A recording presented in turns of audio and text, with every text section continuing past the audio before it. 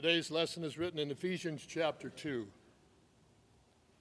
As for you, you were dead in your transgressions and sins, in which you used to live when you followed the ways of this world, and of the ruler of the kingdom of the air, the Spirit, who is now at work in those who are disobedient. All of us also lived among them at one time, gratifying the cravings of our flesh and following its desires and thoughts. Like the rest, we were by nature deserving of wrath, but because of his great love for us, God, who is rich in mercy, made us alive with Christ, even when we were dead in transgressions. It is by grace you have been saved. And God raised us up with Christ and seated us with him in the heavenly realms in Christ Jesus, in order that in the coming ages he might show the incomparable riches of his grace, expressed in his kindness to us in Christ Jesus. For it is by grace you have been saved through faith. And this is not from yourselves, it is the gift of God, not by works, so that no one can boast. For we are God's handiwork, created in Christ Jesus to do good works, which God prepared in advance for us to do. The word of the Lord. Please be seated. Good morning. If you're visiting with us, just as way of introduction, I'm Pastor Mark Juliet, missions pastor here at Alleluia, or also known as Irving Carter. During the week at VBS, game warden at the Preserve here at VBS Bible Camp. So it was a great week for the kids during this week where they are learning more about God's goodness and God's love for them. We, as a father, I have been so blessed to experience God's goodness and God's love, and I think about how proud I am of my kids. And those of you who are fathers, as you reflect on Father's Day too, obviously your thoughts turn towards your kids and how thankful and proud you are for them and thankful for them as well. Martin Luther, where we get our name Lutheran Church from, was a father as well. I mean, he was a Catholic father, but then as he kind of went a different direction, he got married, he had a family, and one of his favorite things was being a father, and he loved his kids so much.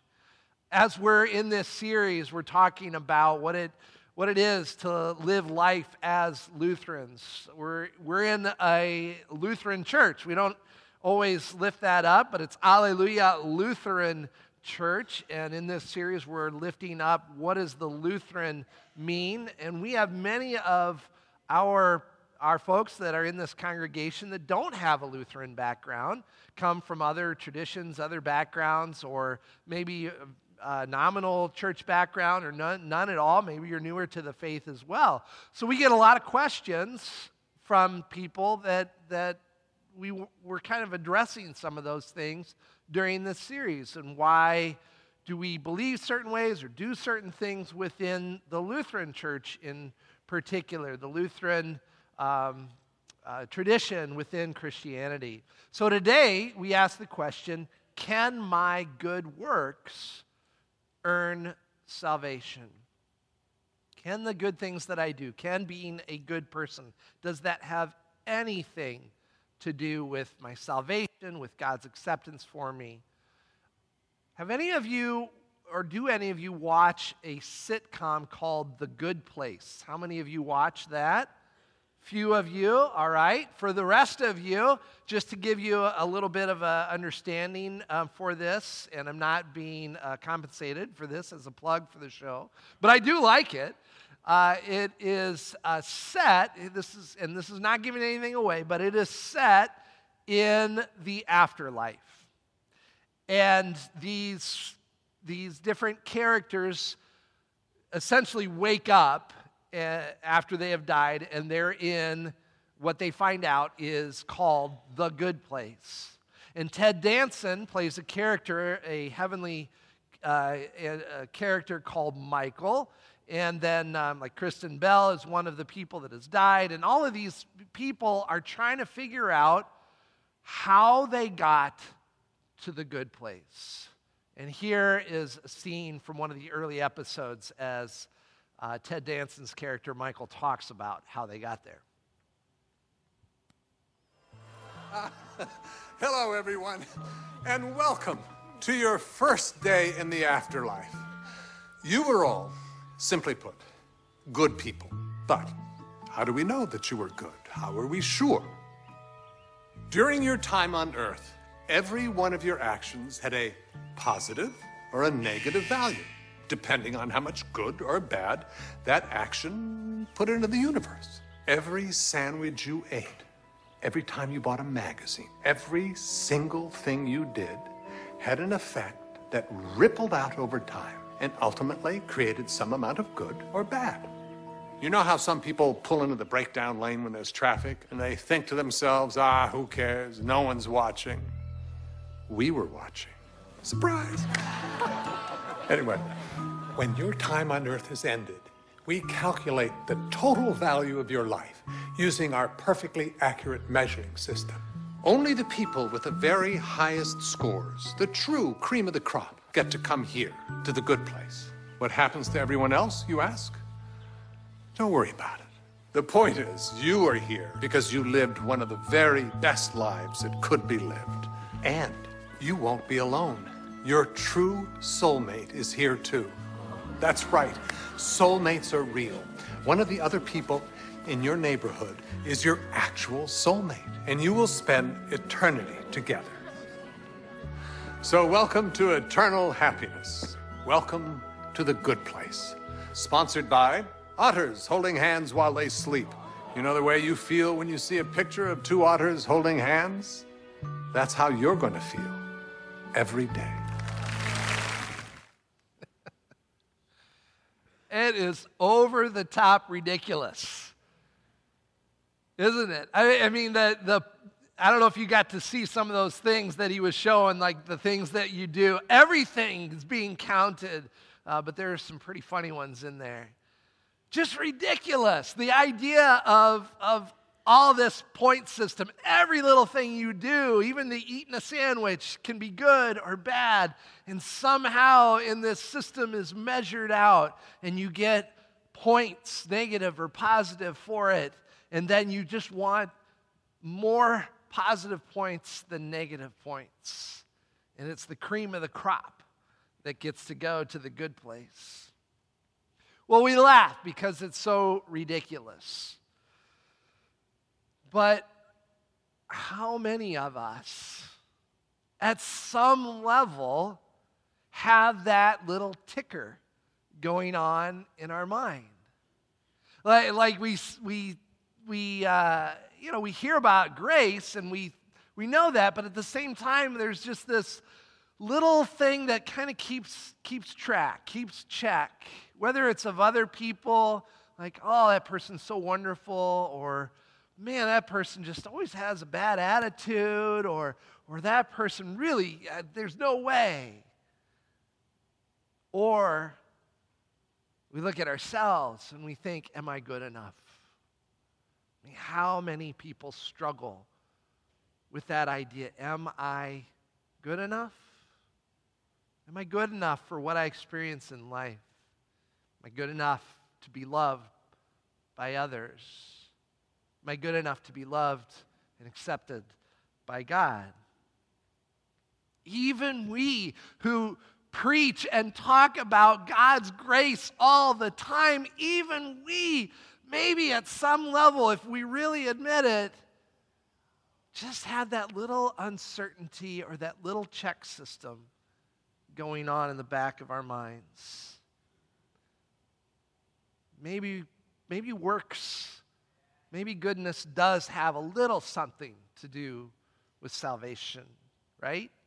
I mean, after all, in the book of James, which is in the Bible, in the New Testament, much to Luther's chagrin, because he said that book isn't worth it. Shouldn't be in the canon, but there it is, because he talks a lot about works. Even in the Bible, in the book of James, it says faith without works is dead. We have the 10 Commandments. right? These things that God gave to the people of Israel, this checklist of things to do, of things not to do.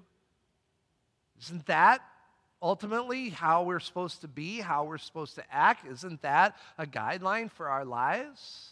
And then if it's a guideline, can it be a checklist?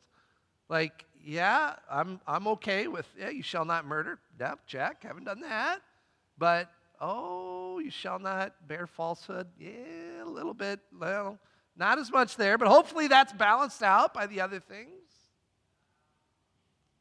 Do we, in our good works, play a part in determining something? Or is God's grace really that all-encompassing, that radical, that it really is all grace? Ephesians 2 lays it out for us. We heard that read just a moment ago. And I'm going to read parts of a few verses throughout that. If you have that open, I encourage you to take a look there. Ephesians 2. You were dead in your transgressions and sins. That's pretty straightforward. We were by nature deserving wrath. That's our situation. But because of his great love for us, God, who is rich in mercy, made us alive with Christ, even when you were dead in your transgressions. For it is by grace that you have been saved through faith. And this is not from yourselves, it is the gift of God, not by works, so that no one can boast. And there it is. We are saved by grace through faith. I hope that you have heard that more than a time or two. I hope you have heard that over and over and over in worship or in learning opportunities. I hope that that is what is going on in your mind, because that is key, that is central. And that is something that we, as Lutheran Christians in particular, are always emphasizing, always lifting up. You are saved by God's grace through faith. Do my works have anything to do with me earning my salvation? The Bible, not just here but in other places, says a resounding no. Amen. I'll have a seat. No. I'll give you a little more. Because even though we hear that over and over, we still struggle, don't we? We still struggle with this concept of grace. We still wonder, well, what about this situation? What about that person? What about me? Am I good enough? The late Gerhard Forde was a professor at Luther Seminary, where both Pastor Tim and I attended just a couple years ago. He says that the issue when it comes to talking about salvation and works is around the words that we use and the paradigm that that evokes. For most things in life, it is conditional. We use if-then statements. If you make your bed, then you can play video games. If you land that big contract, then you'll get your bonus. If you get good grades, then you'll get to go to that school or you'll get that scholarship. This is the way the world works. And it's the way we tend to think. And so naturally, when it comes to the bigger questions of ultimate acceptance, we tend to apply conditional thinking. If you are a good person, then God will accept you. If your good works outweigh your bad ones, then you're in. Forde would say that our language around salvation and good works is the problem. We need to drop the conditional statements and simply listen to the proclamation of the good news. Because Jesus gave himself for you on the cross, therefore you are forgiven and made righteous in the sight of God. Because Jesus rose again, therefore you have life in his name. The writer of Ephesians speaks of two realms.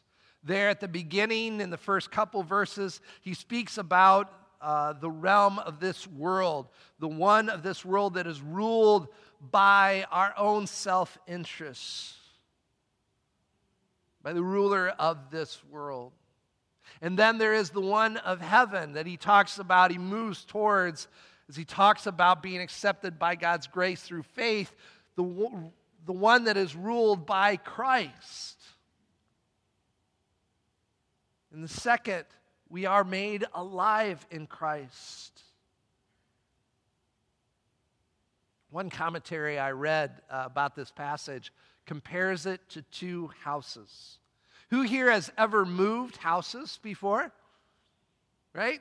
I think most of us have at one time or another. And man, what a process that is, isn't it? I mean, it's amazing all the stuff that you collect over time. Then you have to sift through it or else box it up and move it on to the next place. When we moved here from Pontiac, which is where my first call was, rural Pontiac, just about an hour and a half south of here, we got the U-Haul, and there was some great people from the congregation that helped us to move in. It was a long day of packing and then unpacking. At the time, it was just me and my wife, and then our oldest son, who is now newly married. What?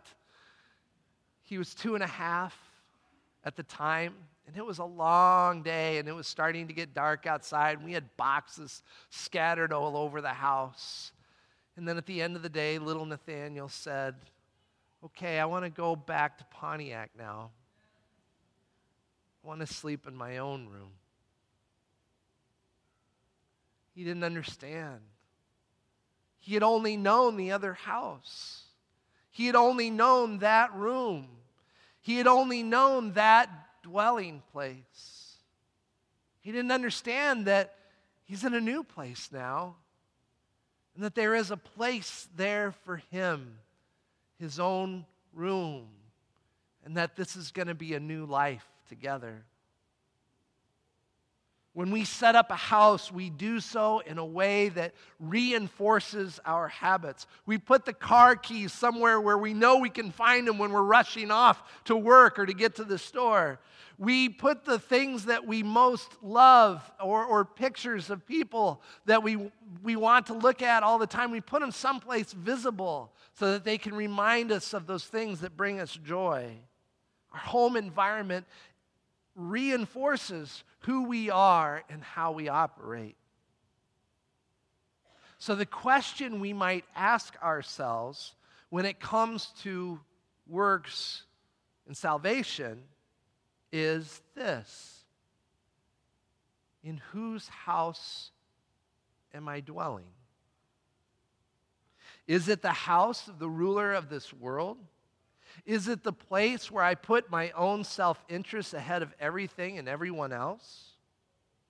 Or is it in the house of Christ, where love and forgiveness and, yes, good works reign? You see,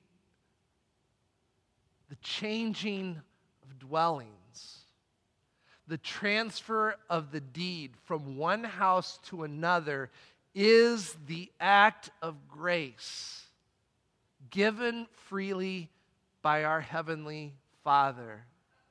We have been moved from the house of this world, from the old Adam, the old Eve, the old self, the old life, through the waters of grace given to us in baptism. We have been connected to what Jesus has done for us on the cross. The deed has been transferred. We are in a new dwelling. Now we live in and with Christ, and he lives in and through us. Things are different. That is an act of grace, the gift of God.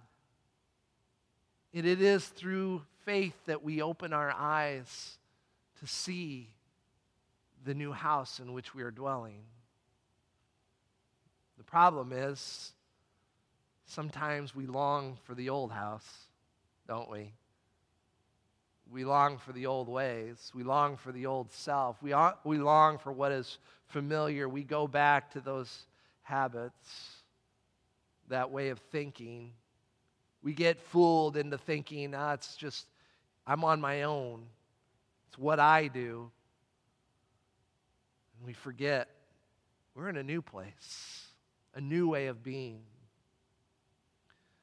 The new house, our home in Christ, forms who we are. Our habits, our priorities, our way of being is shaped by this environment. Yes, we are still sinners. Yes, we are still broken. Yes, we still need God's grace more than ever. But we are in a new place. And those commandments given by God in this new place now go from just being something that we have to do to almost being a promise. When Jesus was asked, what are the two greatest commandments? He said, you shall love the Lord your God with all your heart, soul, mind, and strength, and you shall love your neighbor as yourself. That's hard to do sometimes. But think about it as a promise. You're dwelling with Christ now. You shall love the Lord your God with all your heart and soul and strength and mind. You shall love your neighbor as yourself. Isn't that our calling? Isn't that our promise as people of God? To love one another fully and to be fully loved. Isn't that the promise of God in our lives? For what purpose are we saved? The end of Ephesians 2:10, it gives us some insight. For we are God's handiwork, created in Christ to do good works, for which God prepared in advance for us to do. Good works have nothing, absolutely nothing to do with God's love or acceptance of us. But they have everything to do with God's purpose for us. As we dwell in the house of Christ, God's Spirit works and moves and flows through us. And God is able to bring forth those good works out of our lives. Let's pray. Heavenly Father, we thank you for your grace for us, for your love, which is boundless, which is amazing. Lord, you have moved us from one realm to another, from the world of self-interest and focus, and you have moved us to a new realm where we live in Christ. We have died and we have risen and we have new life in you.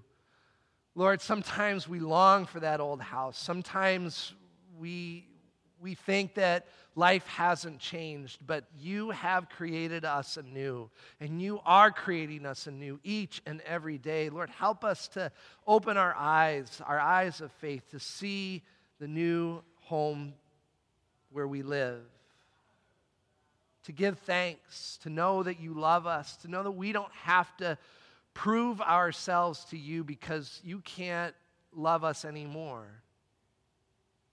But Lord, that environment, that reality, that world around us, that new way of being can't help but affect who we are. Lord, thank you for the call that you have in our lives to be your people, to live in this world. In Jesus' name we pray. Amen.